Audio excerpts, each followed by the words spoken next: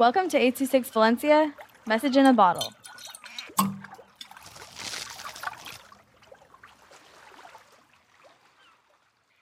The Night of the Vampire by Nicolas with 826 Valencia. Jackson snuck out of his room to go into the forest because he wanted to go camping.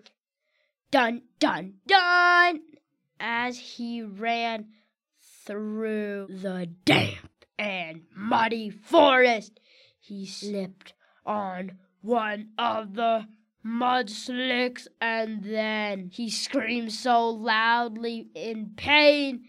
That's how a vampire found him and tried to bite him. As the sun was coming up, the vampire did not have time to hide and then exploded. And Jackson was able to survive. Whew, says Jason, all while he set up his campsite.